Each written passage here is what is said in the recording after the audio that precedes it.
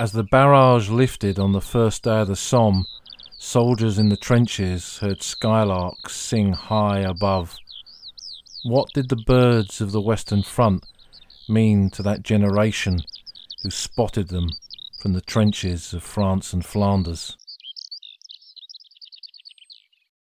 I'm recording this episode over the weekend of the Big Garden Birdwatch, a project organised each year by the RSPB to get the people of the United Kingdom to record what birds they see in their garden.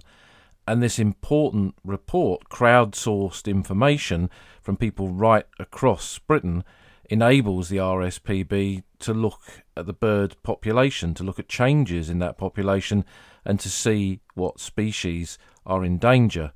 For ordinary people, it's a good way to connect with nature, to connect with the wider natural world around them and help produce information that is vital to our understanding of the birds that live around us.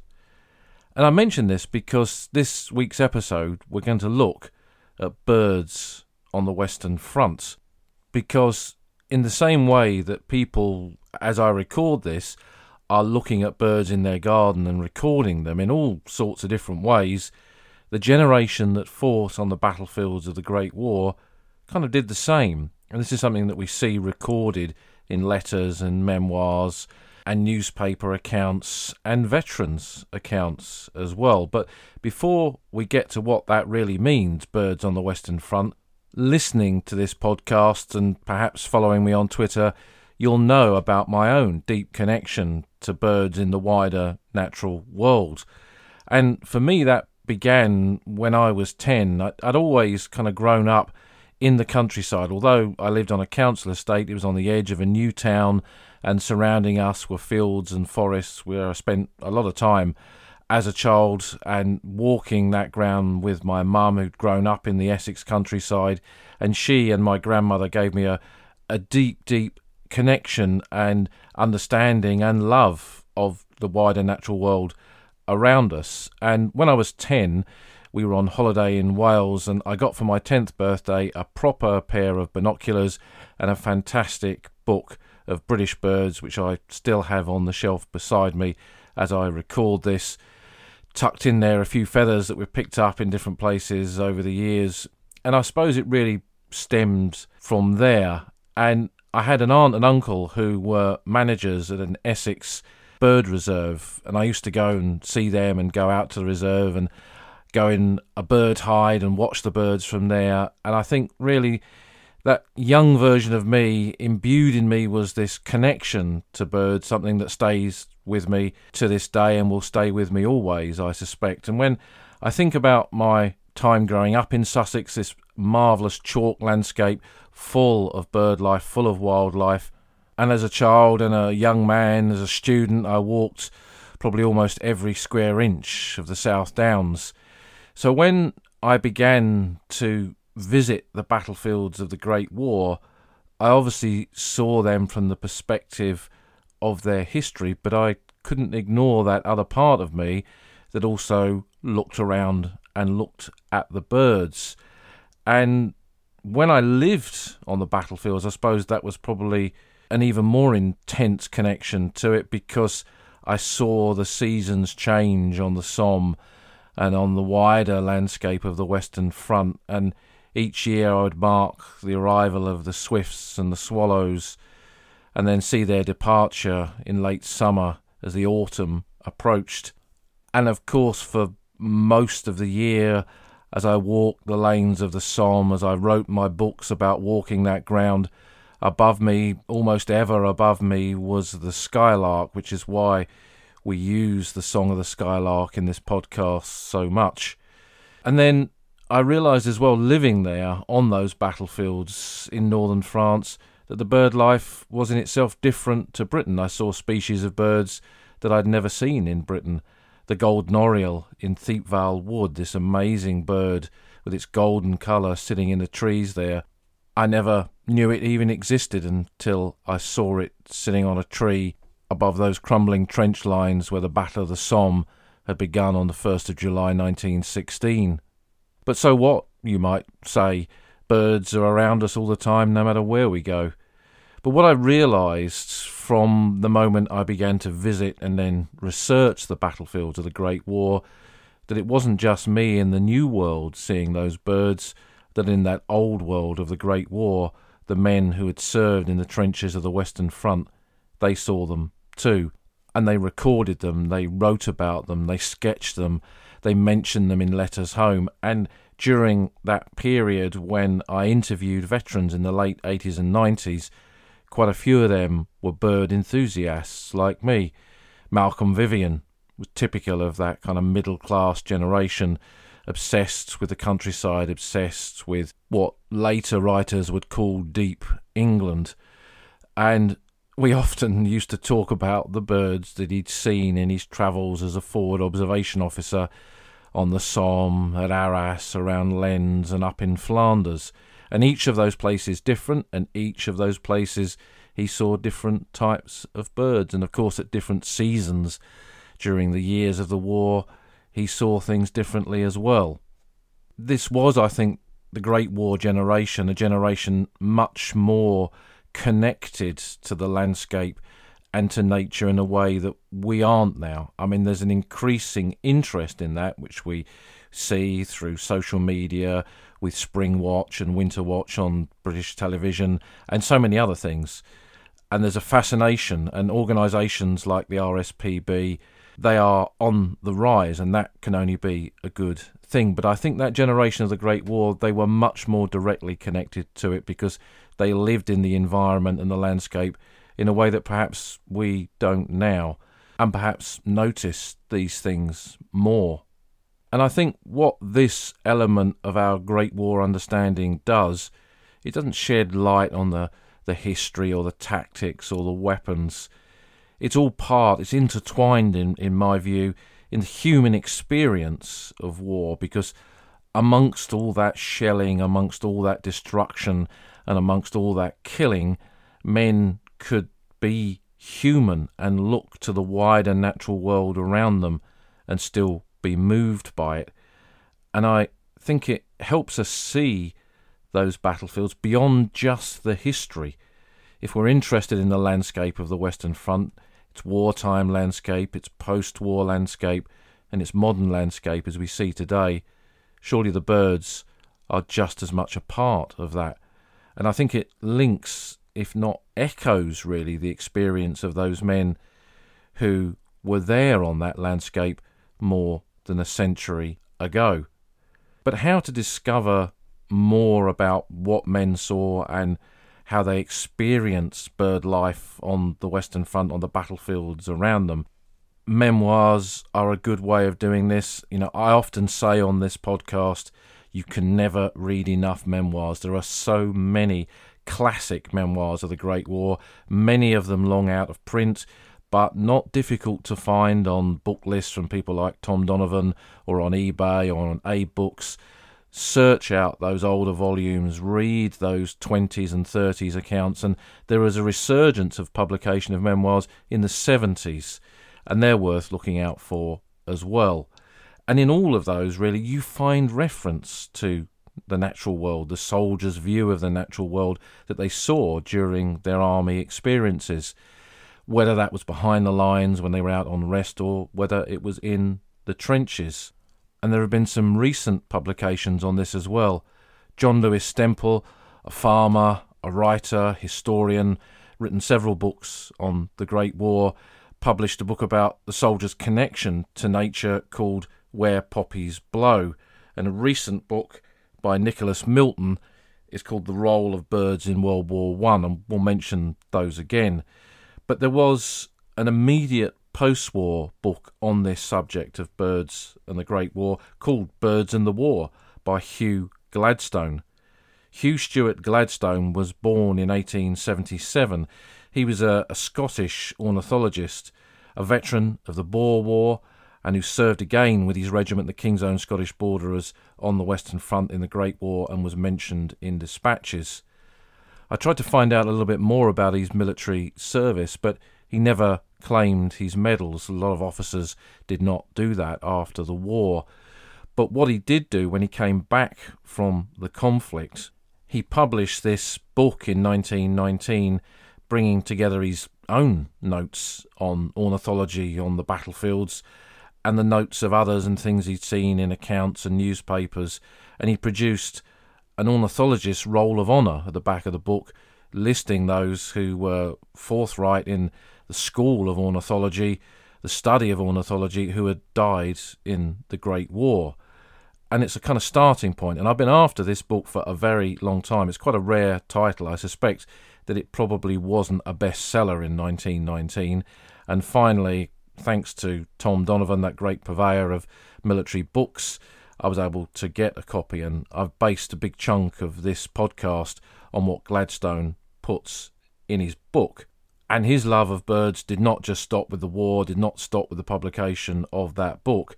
In 1920, he was appointed chairman of the Wild Birds Advisory Committee, and later he helped form the British Trust for Ornithology, which is still going to this day. You'll find them on Twitter. So that's kind of our starting point, something a bit different with this podcast, beginning with my own interest and connection to the natural world, but also referencing the men who were there and their own connection and the studies that have been done since.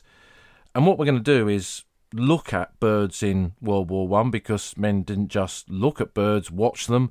Birds were a part of the war. We'll look at that.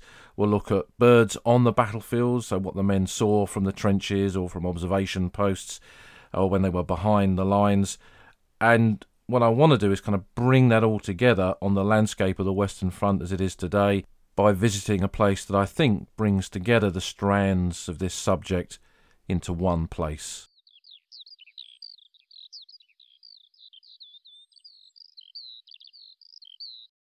In looking at birds connected to the First World War, the most obvious one to begin with is the pigeon.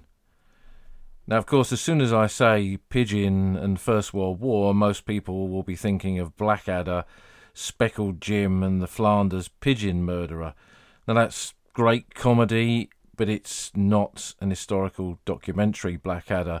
But what it does do, of course, is highlight the fact that pigeons were used as a mode of communication in the Great War. So what's the real history of pigeons in World War One? Pigeons were a very important part of signals on the battlefields of the Great War. Signals communication, the ability to communicate between different units, different groups of troops and headquarters and the battlefield itself, and vice versa, because this was an era of a modern war, advancement in technology, but lacking in radio technology. They couldn't just get on the blower and get on a radio and speak to HQ miles behind the lines.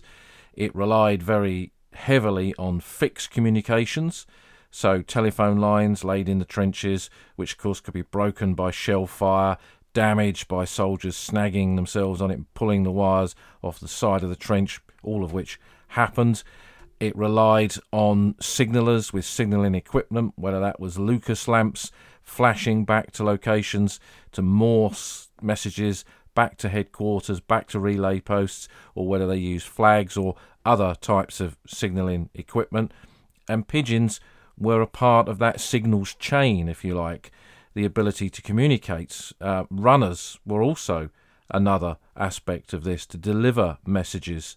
So these were all the ways in which a battlefield soldier, a battlefield commander could talk to his own troops, and men on the ground could talk back to headquarters to deliver the intelligence that was needed to make decisions about what was happening on the ground. And it's, of course, antiquated, and this was one of the great problems of the First World War, a modern war fought in the 20th century with cutting-edge 20th century technology, but operated with what was essentially 19th century or before communications. And this is something that we always really have to take into consideration when thinking about the Great War.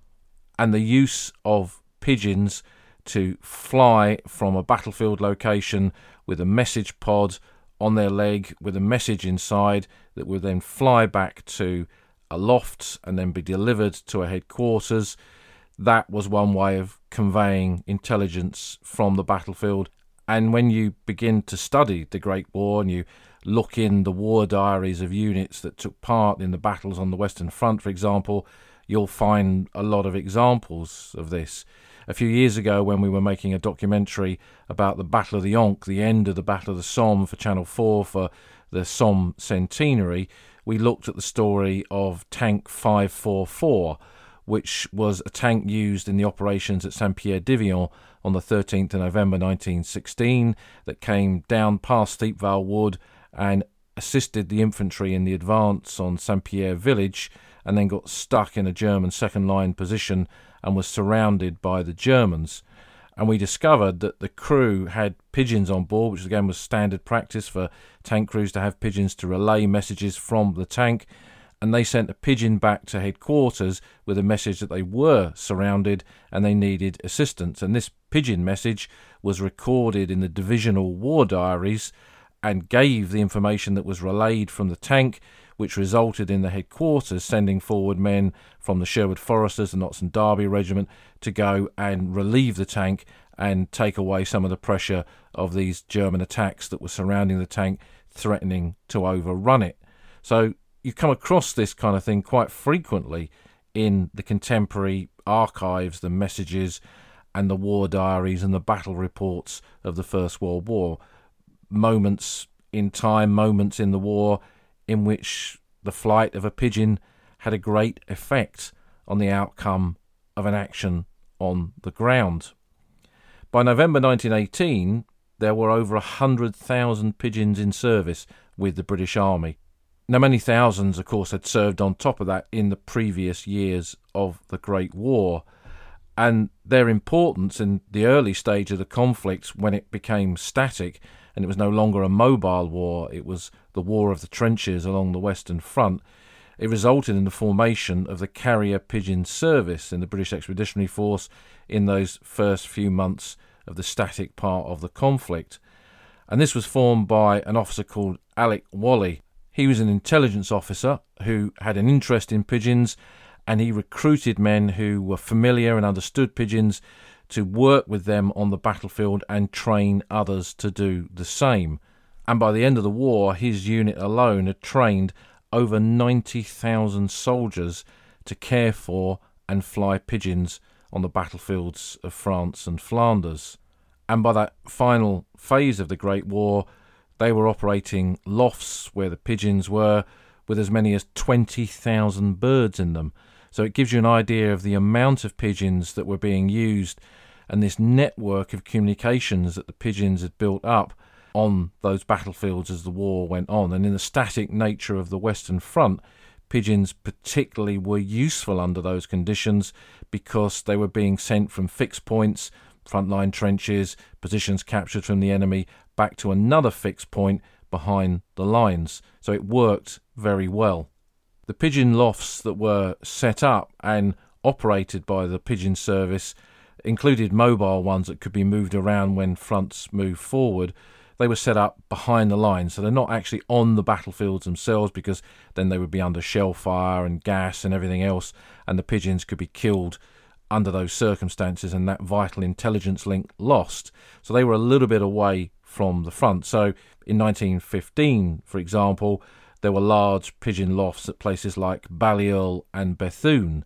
Now, these were two towns that were then crucial points behind the British line. In 1915, Poperinghe was still run by the French, so lofts were not established there. Probably French ones were, but not British ones. The British set theirs up at Balliol, which was the main conduit town into the battlefields south of Ypres, where the British line was at that point. And down in northern France, Bethune acted as the same sort of conduit to the front line there, so there were pigeon lofts in that location.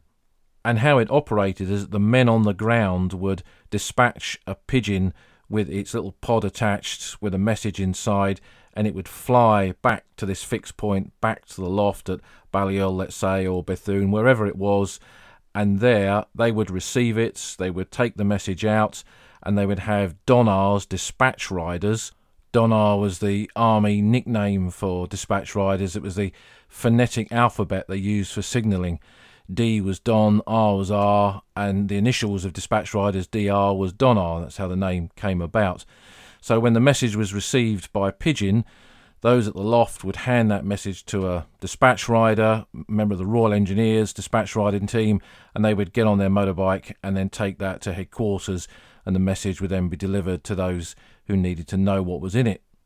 And when you look at the huge number of birds that were being used and the frequency of use, what you begin to understand really is that the pigeons really were the email of the First World War. The rapidity in the way that messages could be delivered was an important part of this, and it enabled a rapid flow of intelligence from the battlefields to headquarters. For example, just to give one example, there is a record of a pigeon being used at the Hohenzollern Redoubts during the fighting there in 1915. The pigeon was dispatched from the battlefield at 12:10.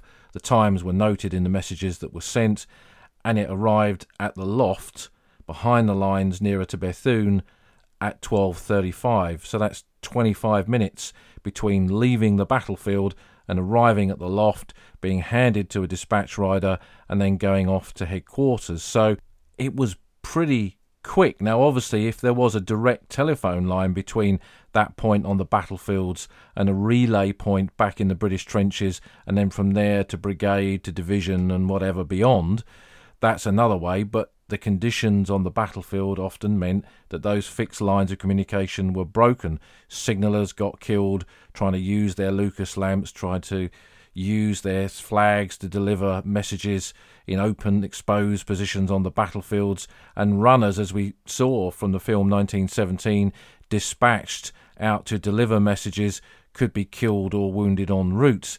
The birds got there pretty quickly, and it meant that there was that rapid flow of intelligence, which was vitally important in those battles.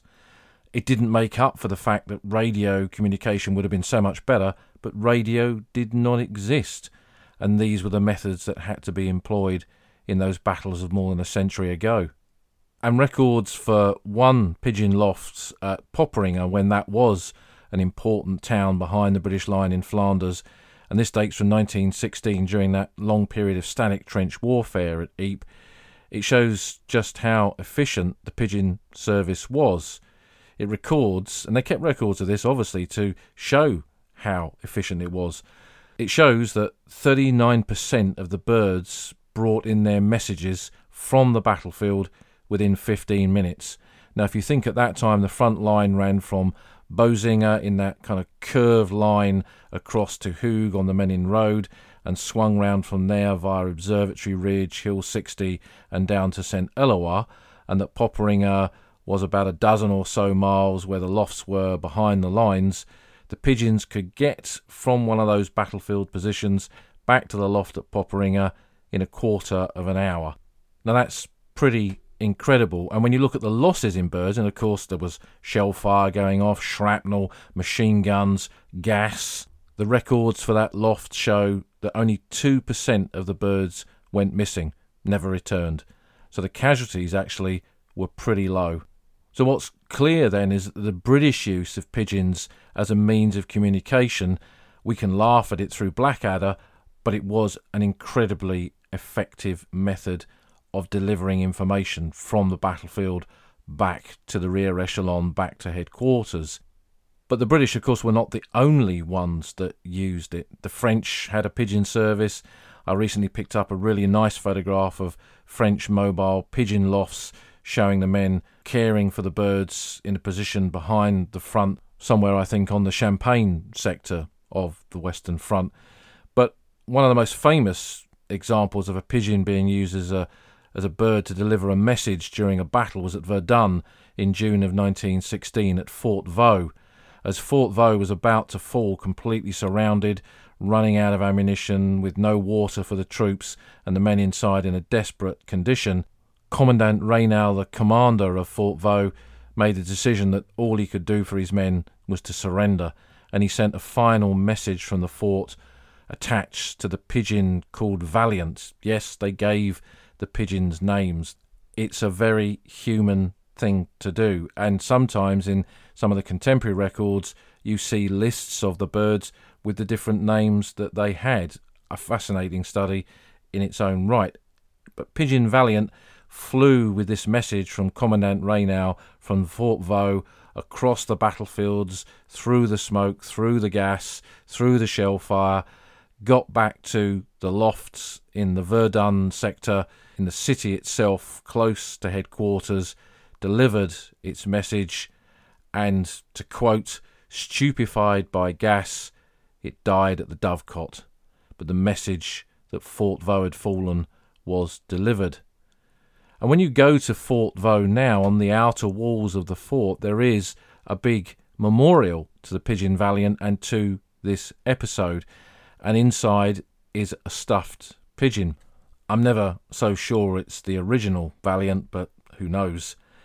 And it's an interesting thing to do. I visited the fort with a German friend of mine, Alex, some years ago, who felt quite irate that given what had unfolded at Fort Vaux with the terrible casualties amongst the French and the terrible casualties amongst the Germans trying to capture the fort, there at the centrepiece of a memorial to the events there of 1916 was a memorial to a pigeon, something that he couldn't really understand. But again, it shows the importance of communication. There at the fort, all of the fixed lines of communication were broken. Conditions on the battlefield meant that they couldn't signal from the fort with their own lamps or flags back to any friendly forces, and that the pigeon was the only way to communicate what was happening on that part of the battlefield. The Germans used pigeons too. They had a German pigeon school at Spandau in Berlin, which I came across by accident some years ago when I was there on a battlefield recce with some of my fellow Ledger battlefield guides. And we could see this stone with these bronze pigeons on. We had a look at it, and it's a memorial that commemorates more than 120,000 pigeons that were used by the German armed forces who had died in the Great War. It's called the Brieftaubendenkmal, and it was originally unveiled in 1939, melted down in 1942. Presumably the bronze was required for other things for the Nazi war effort, and then it was rebuilt in 1963. It was on the place where a pigeon school had been established within the German armed forces as early as 1901. And when we were there, we went for a coffee in a nice-looking little cafe directly opposite in this old building. And in that part of Spandau, because of the Second World War and the bombing and the fighting and everything else, there's not a lot of older buildings, but this one was obviously of some age. And when we went in there, it's not only a nice little restaurant and cafe, it was the building used as the school of the pigeon service that was set up there. And there were illustrations and photographs inside showing the building used as a pigeon loft and a place where they train pigeons to be used on the battlefield. So if you're in that part of Spandau, worth having a look at that. So the Germans used pigeons in the same way that the British and the French did, and later with the arrival of the American Expeditionary Force, they used them in exactly the same way as well. But with the Germans, they went on to develop gas-proof pigeon lofts, and one account I was reading said that they, by 1918, even camouflaged pigeons by painting them. Extraordinary. And to get an idea how pigeons could make an impact on the battlefield, we've got two quotes from men who were there describing their experience of pigeons and using them as messengers. Captain A.L. Binfield, during the Third Battle of Ypres, wrote, "It was observed that the enemy were assembling for a counter-attack, and as a last resource our last pigeon was sent up asking for artillery barrage to be put down. To our dismay the pigeon disappeared over the German lines, but, in spite of this, the barrage came down in 14 minutes after the release of the pigeon as a direct result of the message we sent. The German counter-attack was launched, but failed to reach the shell holes we were holding. A very fortunate matter for us, as small arms ammunition and Lewis gun ammunition was practically exhausted." So that quote from Binfield shows that the release of a bird with a message calling for help and seeing it disappear over the German lines and thinking that's the last they'll ever see of it and our fate is sealed, in fact, it got back to its loft, delivered the message, and it was reacted upon so quickly that in less than a quarter of an hour that supportive fire from the artillery came down and saved their position.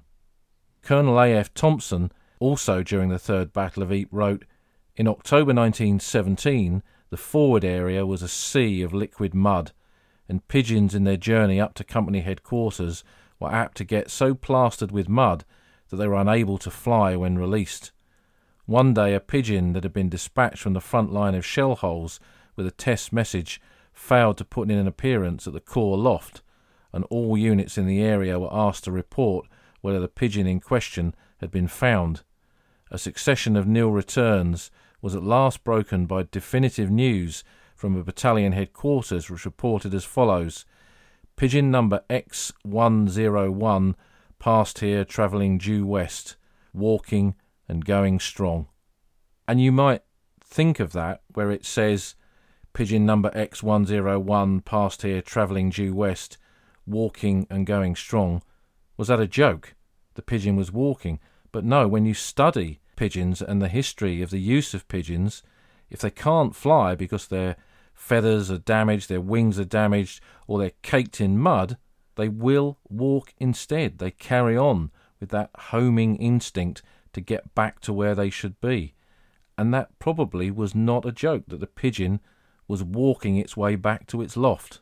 So pigeons were not infallible. They could get killed, they could get stuck, they could be delayed, but what's clear from the records that we have is that they were essentially a very efficient way in that static period of trench warfare to deliver messages, to pass intelligence back. When the war became more mobile, obviously that became a bit trickier, and mobile lofts came into their own, that they could be brought forward and the pigeons would fly back to them. So that was addressed, but it was not as easy, I suspect, as the static nature of those long years of trench warfare that the bulk of the First World War was. But it wasn't just pigeons that did their bit in the Great War. Canaries did their bit too. Canaries were used by tunnellers, men from the Royal Engineer tunnelling companies, and no doubt on the German side in their pioneer units that did the tunnelling operations on their side of the battlefield. And this was something that went back to the days of coal mining, when miners would take canaries down into the coal mining tunnels and use them. What for? Well, in underground tunnel systems, whether that's coal mines or tunnels dug under the battlefields of the Great War, carbon monoxide builds up very quickly and is a great danger to the men working there because they can't smell it and it can potentially kill them. So small animals like mice, for example, but also canaries, were used because they were susceptible to carbon monoxide fumes. And if the tunnellers or the miners saw a canary in its cage suddenly fall off its perch dead, they knew that there was carbon monoxide and it was time to get out.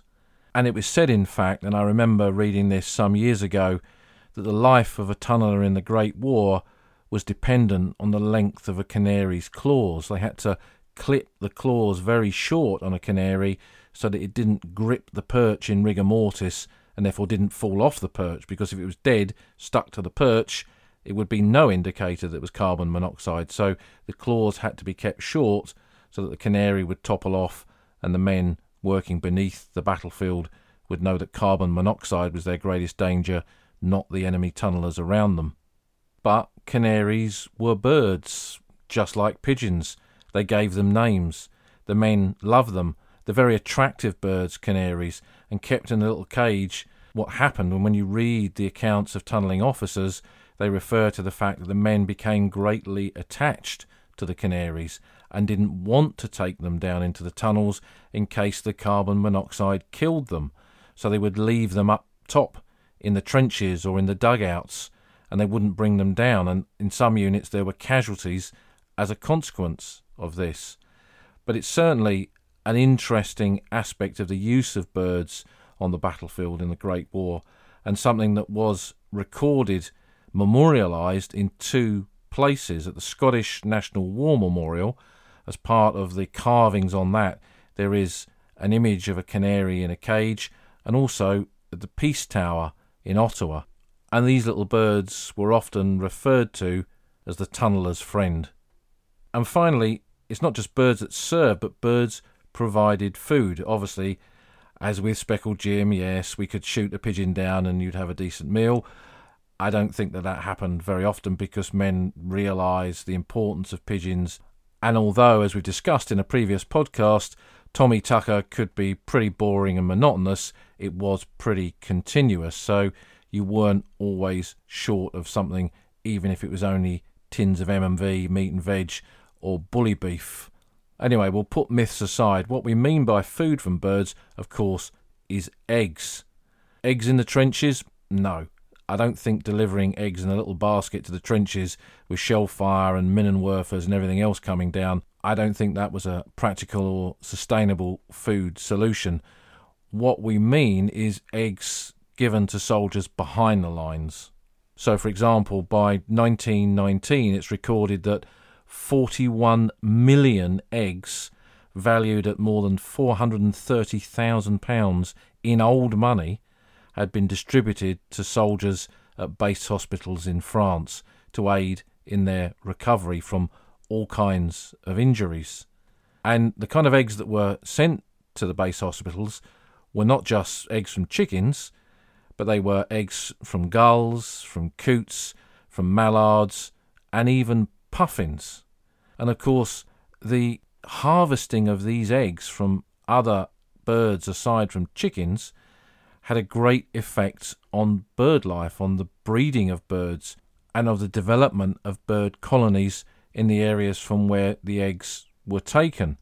And in that respect, it links us into the next part of the podcast, where we'll look at the birds that the soldiers saw on the battlefields of the Western Front and how the war affected them.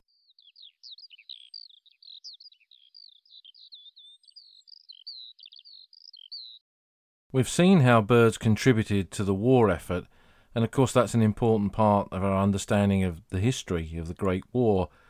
But did it really matter what birds soldiers saw on the battlefields of the Western Front? This is a subject really not about the history of it, it's about the landscape and the connection to the landscape.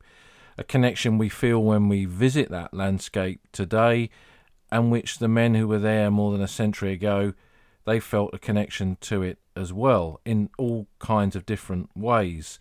Those who survived and came home never forgot the places where they fought, would often focus on a place that had particular meaning to them, a place where they lost comrades, or where they had a particular experience, or a place that they remembered fondly as being a way out of the war. And I think that's where the connection to birds and observing birds and noting down what birds they saw, whether that's through letters or diaries or notebooks or even photographs. There are photographs of soldiers holding birds. Magpies in particular is quite a common thing, where they'd tamed magpies to become pets almost.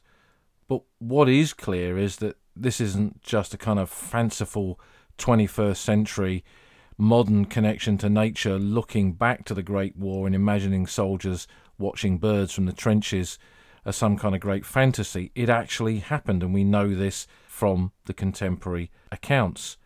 We mentioned John Lewis Stemple's book on nature and the Great War, and in that he quotes a Scottish soldier, a former miner, who said, "If it weren't for the birds, what a hell it would be."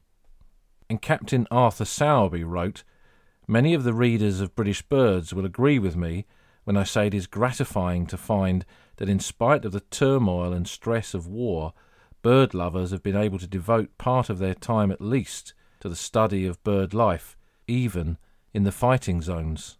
And there we have a clear indication of someone interested in ornithology and interested in bird watching, who is writing home to fellow bird watchers, fellow ornithologists, and telling them what they could see and that they were able to see despite the hand of war going across that landscape. And the new book by Nicholas Milton, and we'll put details of all the books that we've mentioned onto the podcast website. This new book, The Role of Birds in World War I by Nicholas Milton, published in conjunction with the RSPB, is a new way into this subject that looks at those like Sowerby who wrote accounts, who recorded birds, and the wider aspect of birds in the Great War. And it's a really good starting point for this subject, Gladstone's 1919 book being a bit more difficult to find. What Nicholas Milton states in this new book is that he says that the generation that went to the Western Front was, in his words, the best bird-watching army ever sent to war. And what does he mean by this? Well, this was especially true of British soldiers, and especially, I suspect, of middle-class soldiers and those who were officers. That generation felt a connection to the English, the British landscape, and nature writing was very popular amongst that class that went on to serve in the war, and in particular became officers in that early period of the Great War. And men who would be consumed by the war, like Edward Thomas, were nature writers that were beginning to become popular in their own right. But much earlier writers, in particular the work of Richard Jefferies, a great nature writer of the 19th century, was hugely influential on young men who went to war in 1914. Henry Williamson is a good example of this, who himself eventually became a nature writer. And we mentioned before how I think that generation, compared to us now, had a much deeper, direct connection to the landscape and nature around them, and not just the middle-class ones that could go off into the countryside and spot birds and climb up trees and look in birds' nests, but those who were working class would have had a direct connection to the land as well. It was part of the job that they did to understand the natural world and see the natural world, not through rose-tinted spectacles, through the reality of what their lives were, but it still gave them that deep connection and understanding. And I remember this from my grandmother, who grew up in rural Essex in those years before the Great War, and all that she learned as a child she imparted to me as a child when we used to go out blackberrying in the Sussex lanes, and she'd teach me to recognise bird call and understand why plants grew in certain areas and what different plants and flowers were. So I think that connection to the landscape and the wider natural world was certainly very much a part of everyone's lives in that generation that went off to the Great War. And I think as well that it tied into a period as the Victorian world became the Edwardian world and entered into this new Georgian period with George V. In Britain, there was a development of bird-related organisations. The Royal Ornithological Club, the RSPB, the British Ornithological Union, and so many others. And this brought together people from different groups to study birds, to understand birds, and record species that were already, even then, more than a century ago, no doubt in decline for all sorts of reasons. And the war gave different parameters to this because it created a unique situation on the battlefields where the hand of war, the hand of man, had destroyed a landscape, and how would that affect the birds who lived and bred and existed upon it. And then during the war, the existence of these organisations gave the men who were interested in looking and recording birds a vehicle by which they could send this information back and it be recorded in a proper place. And going back to Milton's statement that it was the best bird-watching army ever sent to war, another aspect of this, of course, is the static nature of the Great War. Men were in one location for a long period of time, that they were in positions where they could observe the wider landscape safely, so they didn't risk their lives looking for a magpie or looking for a skylark. But they also, to assist them with this, and particularly with working class soldiers, for the first time they had really decent optics to be able to look at these birds, because binoculars and periscopes and telescopes and other types of optics were used extensively by the British Armed Forces, for example, in the Great War. And although officers bought their own kit and they had fancy binoculars, ordinary soldiers got access to this kit if they were in specialist units like the Royal Engineers, a survey unit, for example, or if they were in a machine gun unit, they would have had binoculars, or even if they were in the scouts and sniper section of an infantry battalion, they would have had this kind of stuff. So there was access to that in a way that an ordinary working class lad who lived in the streets of Barnsley would not ever have been able to afford to go out and buy a decent pair of binoculars. But here in the army, part of his kit was binoculars or was periscopes, and he could use these to observe the birds that he loved. So that's an aspect of this as well, I think. Now, of course, we're not claiming that every soldier was a bird watcher. And why were soldiers really even bothered that the birds were there, or even bothered to observe and record them?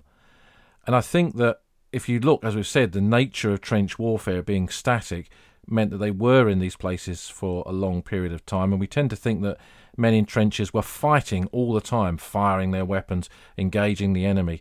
But there were long periods of static trench warfare, particularly in places like Ypres, where from mid-1915 to mid-1917 the lines did not really move, and unit after unit processed through there, holding the line in the different sectors of what was called the Ypres salient, that bulge that went around the city of Ypres. And that meant, as an ordinary infantry soldier, you could be what was in essentially a fairly quiet sector, holding the line for long periods of time, whether that was in the front line or the support line or the reserve line or in a village behind the lines. You were rotated through there and you did your period of service. In some units, like the 49th West Riding Division, the Yorkshire Territorials, they were there for nearly a year. The 14th Light Division, whose memorial we see on Hill 60, another good example of that. They were there from early 1915 right through to early 1916 in different parts of the line around Ypres. So it meant that they had protracted periods of service in one sector, got to know it during periods where there was not heavy fighting going on. So when the men were in the line, they were not firing their weapons, they were not engaging with the enemy. Mostly they were doing digging or manual work to keep the trenches from collapsing or repairing the trenches. And although boredom is not a word that we would associate with the First World War, during those long periods of static warfare, there was a degree of boredom. There wasn't much going on, and the soldiers had to sit there in their trenches, no matter what the weather, and get on with it. And for some, bird watching was a way to cope with that, to look for the birds around them, because while the war was static, nature went about its daily business, and the birds went about theirs, searching for food, searching for nesting sites. And so I think that the soldiers' observation of this and recording of this and noticing of this was part of their own coping mechanism for this alien landscape, this alien experience that they now found themselves in. So there's that aspect to it. I think, too, it was a link to the old world. Henry Williamson, that nature writer, soldier who fought in the Great War, he called the Christmas of 1913 the last Christmas of the old world. And I think many, once they were in the trenches of the Great War, thought back to that world before the war and fondly remembered that in all sorts of ways, and perhaps seeing a bird in a tree, a robin on the wire, whatever it was, reminded them of something from their other life, from their childhood, and that was important too. And living in the open country, which essentially they were with trenches, these ditches carved into fields in an open landscape, they couldn't really avoid nature. It was around them everywhere. As the seasons changed, the landscape and nature around them changed too. And they watched the seasons, perhaps in a way that the town workers had never done before, the country boys would have done, because the seasons dictated the way in which they worked on their landscape.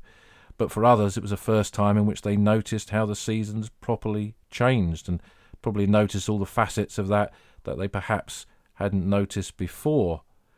And it was, I think, really as well a way of taking your mind away from the realities of the war, of what was coming, the next offensive, the next turn in the front line, the next trench raid, the next wiring party, whatever it was. And I think it gave soldiers some kind of light relief. And although we imagine the battlefields of the Great War being this continuous roar of shells and gunfire, and of course at times it was, particularly in big battles, there were quiet periods in which, even if they didn't see birds, they could hear birds and their bird song. And the skylark, which sings above the landscape for most of the year, if not all of it, is a good example of this, a bird noticed by many soldiers who were there. Many of those veterans that I interviewed in the 80s and 90s recalled the skylarks and said how the skylarks always took them back to the trenches of the Great War, in particular that moment on the first day of the Battle of the Somme, when there was a pause in the bombardment and the noise of the barrage ended, and they remembered the skylark singing high above those Somme fields. Lieutenant Harold Rayner of the 9th Battalion of the Devonshire Regiment, an officer who we've mentioned in this podcast before when we did the episode on the Devonshire Cemetery at Mametz. He was a Sussex lad who came from the village of Wadhurst, or grew up in that village where his mother lived before the war, and he wrote this home about hearing the larks above the trenches. The larks sing all day here, but they are best at dawn. The larks of the morning stand too. They deserve a poem of their own. They are wonderful after a night of doubt and terror in the trenches. They are the returning light transformed to music. They are the renewed blue trembling into song.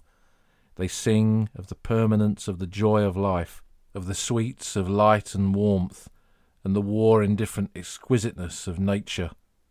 They have to be experienced in much strafe trenches, where the night is hideous, to be understood.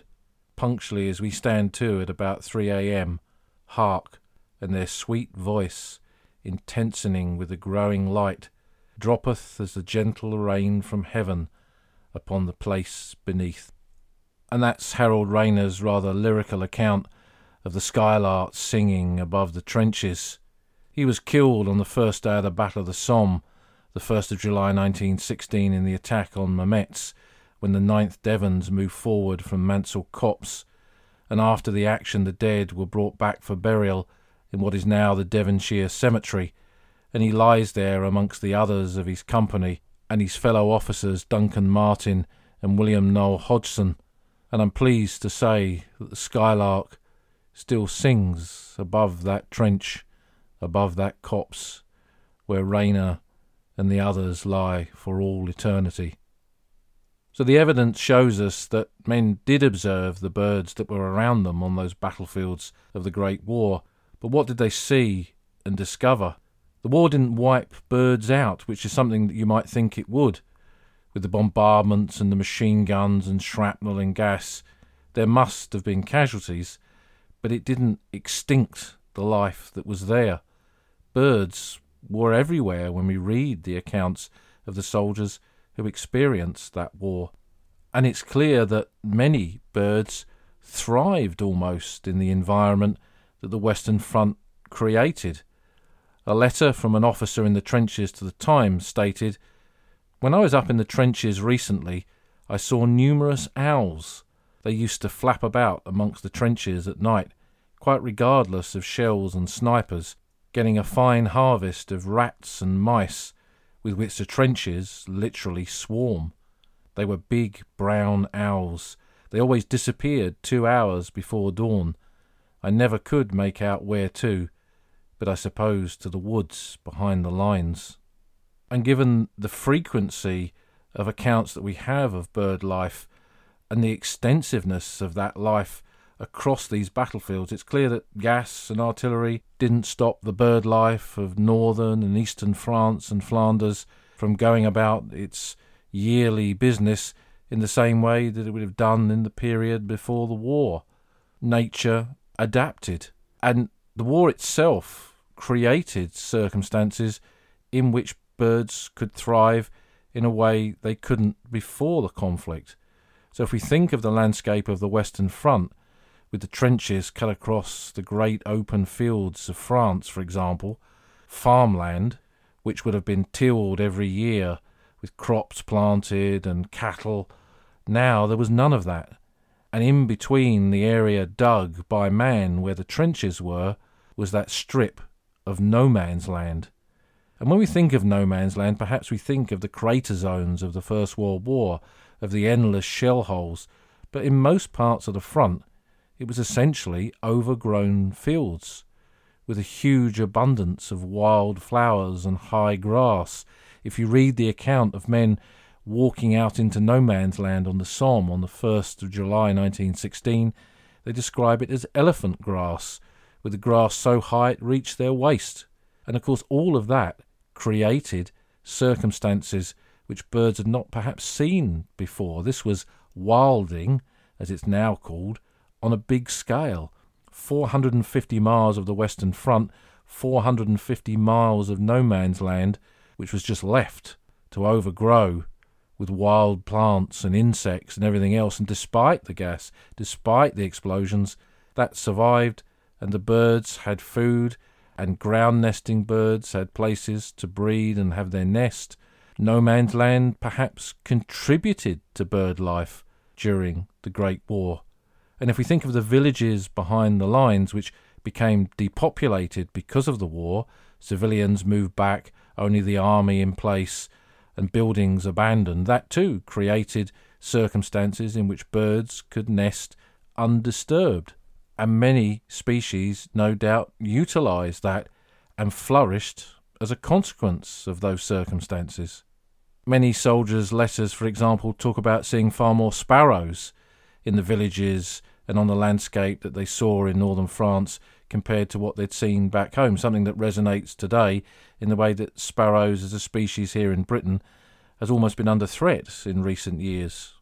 And while we have these scattered reports in newspapers and the journals of bird organisations at the time, kind of all of this is brought together for us in that 1919 book by Hugh Gladstone. And he describes what most soldiers probably thought when they first entered the war zone, if they loved birds and expected perhaps to see birds or not see birds. He has this description of going into Ypres. It was the birds, writes an eyewitness who was at Ypres in the summer of 1918, that gave one the greatest surprise. Probably Ypres has been more shelled than any other place, particularly as regards gas shells. It was inconceivable that any animal capable of leaving such an apparently inhospitable and dangerous neighbourhood should remain, especially as the night was worse than the day, for then our guns added to the tremendous racket. But yet that observer found birds everywhere he went, in and around Ypres, carrying on regardless of the guns, regardless of the conditions. Another observer noticed that Stalin's never had the opportunity for unmolested housekeeping as in the remains of the poor battered churches. Flocks would sweep out in a semicircle from some building which had been struck by a shell, and then swim back to it and settle almost before the brick dust had completely cleared away. And another observer noted that great tits, doubtless of the continental species, could be seen exploring the broken tree stumps, which were the only indication of the site of Thiepval Wood, in spite of 77mm shells which were bursting nearby.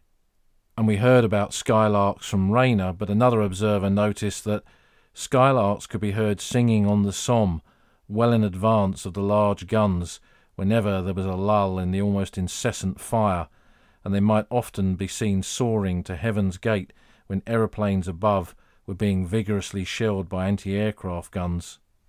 And Gladstone noted that the call of the cuckoo, so reminiscent of the promise of spring, was eagerly awaited by our fighting men, and on the Somme its familiar note was heard whenever the almost incessant gunfire died down.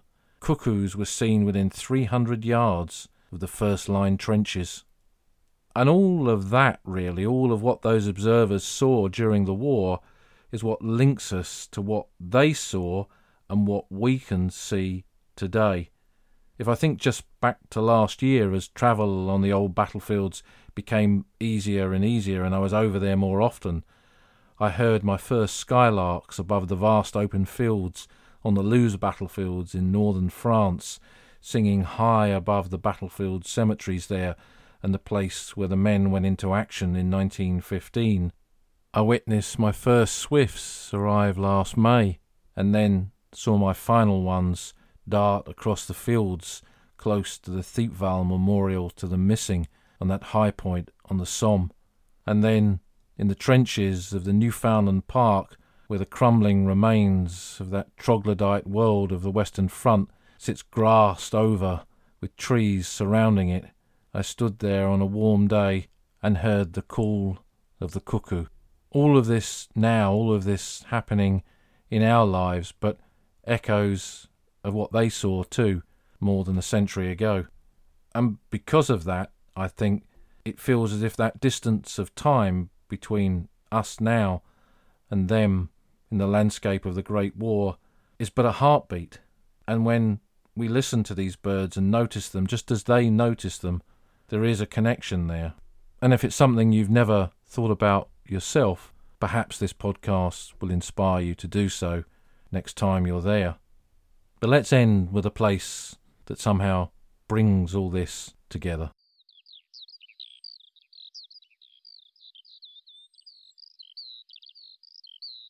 We're ending our journey on the Somme in the village of Varennes, behind what was the front lines of 1916. This was a village where British soldiers were billeted, where there were medical facilities to receive the wounded, ammunition stockpiles and gun positions, and in the early years when the British first took over this sector, French civilians still living in the houses and running the estaminets, the places where soldiers could find food and drink.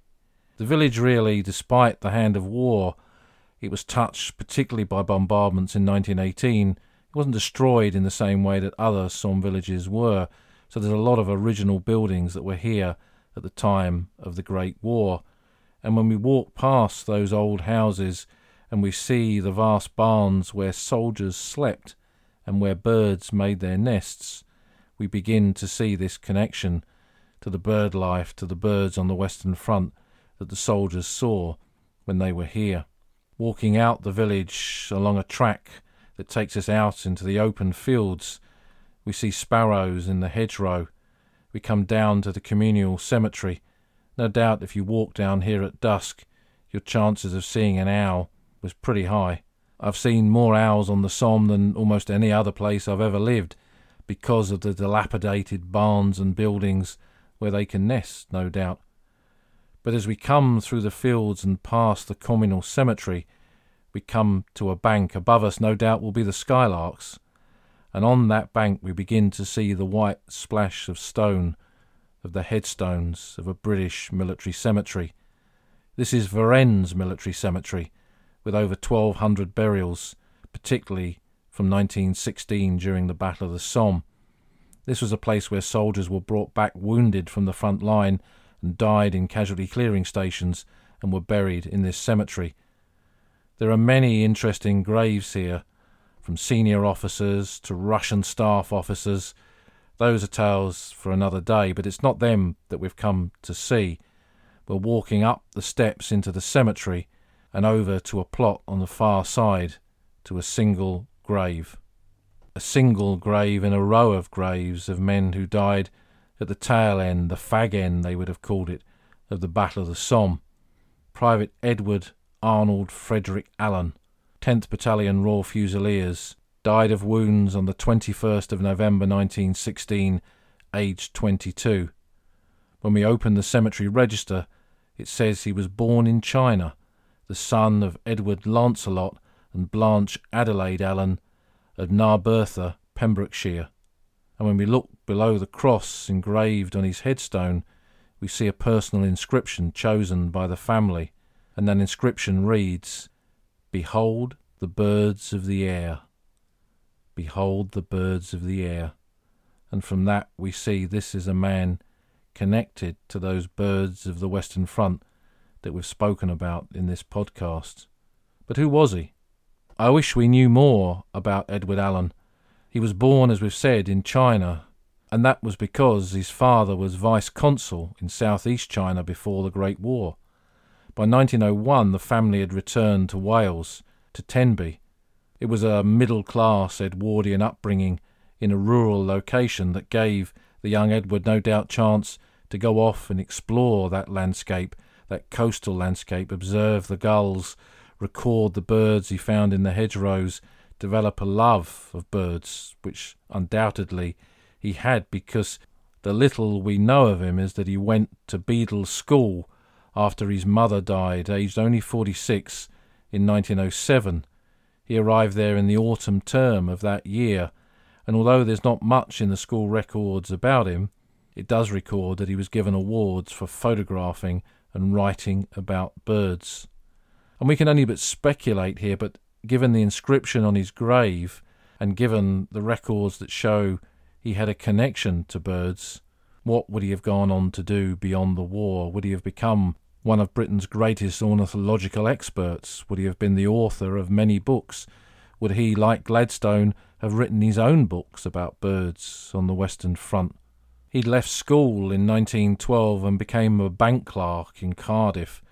And again, I can speculate that job that gave him money and security, also probably at weekends, enabled him to get out into the countryside and walk and observe and record and photograph and do all the things that he loved. And when war came in 1914, he joined, because of his public school background, the Public Schools Battalion of the Royal Fusiliers in November 1914, and then was transferred to the 10th Battalion and served with them in northern France and on the Somme, and was mortally wounded in the fighting for Munich and Frankfurt Trench in November 1916 near to the village of Beaumont-Hamel, dying of his wounds here at Varennes a few days later. With only a snapshot of Edward Allen, a snapshot of his love and connection to birds, but even more of an indication of what that meant to him, is found in a unique memorial close to his grave. The Imperial War Graves Commission did not want families building monuments on graves. They knew that the ones that had money would do this, and the ones that didn't, there would be nothing. And essentially, we could say it was banned, but there were examples of memorials being built. And here, because this cemetery is well off the tourist trail of the Somme, few have ever seen this, but close to Allen's grave is a memorial to him, paid for and placed there by his family.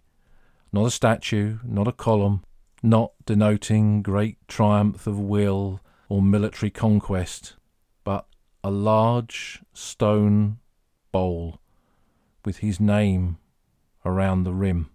A bowl, a bird bath, a place for birds to drink and feed and wash, a perpetual connection to the birds he loved. His grave overlooks the gift they gave them, a gift that I trust will be there forevermore, a place for the birds to gather, those birds who flew high above the Western Front and continue to fly above the old front line.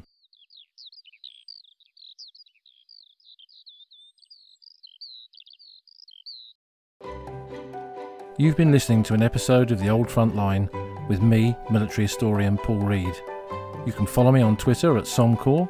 You can follow the podcast at Old Frontline Pod. Check out the website at oldfrontline.co.uk, where you'll find lots of podcast extras and photographs and links to books that are mentioned in the podcast. And if you feel like supporting us, you can go to our Patreon page, patreon.com/oldfrontline, or support us on Buy Me a Coffee at buymeacoffee.com/oldfrontline. Links to all of these are on our website. Thanks for listening, and we'll see you again soon.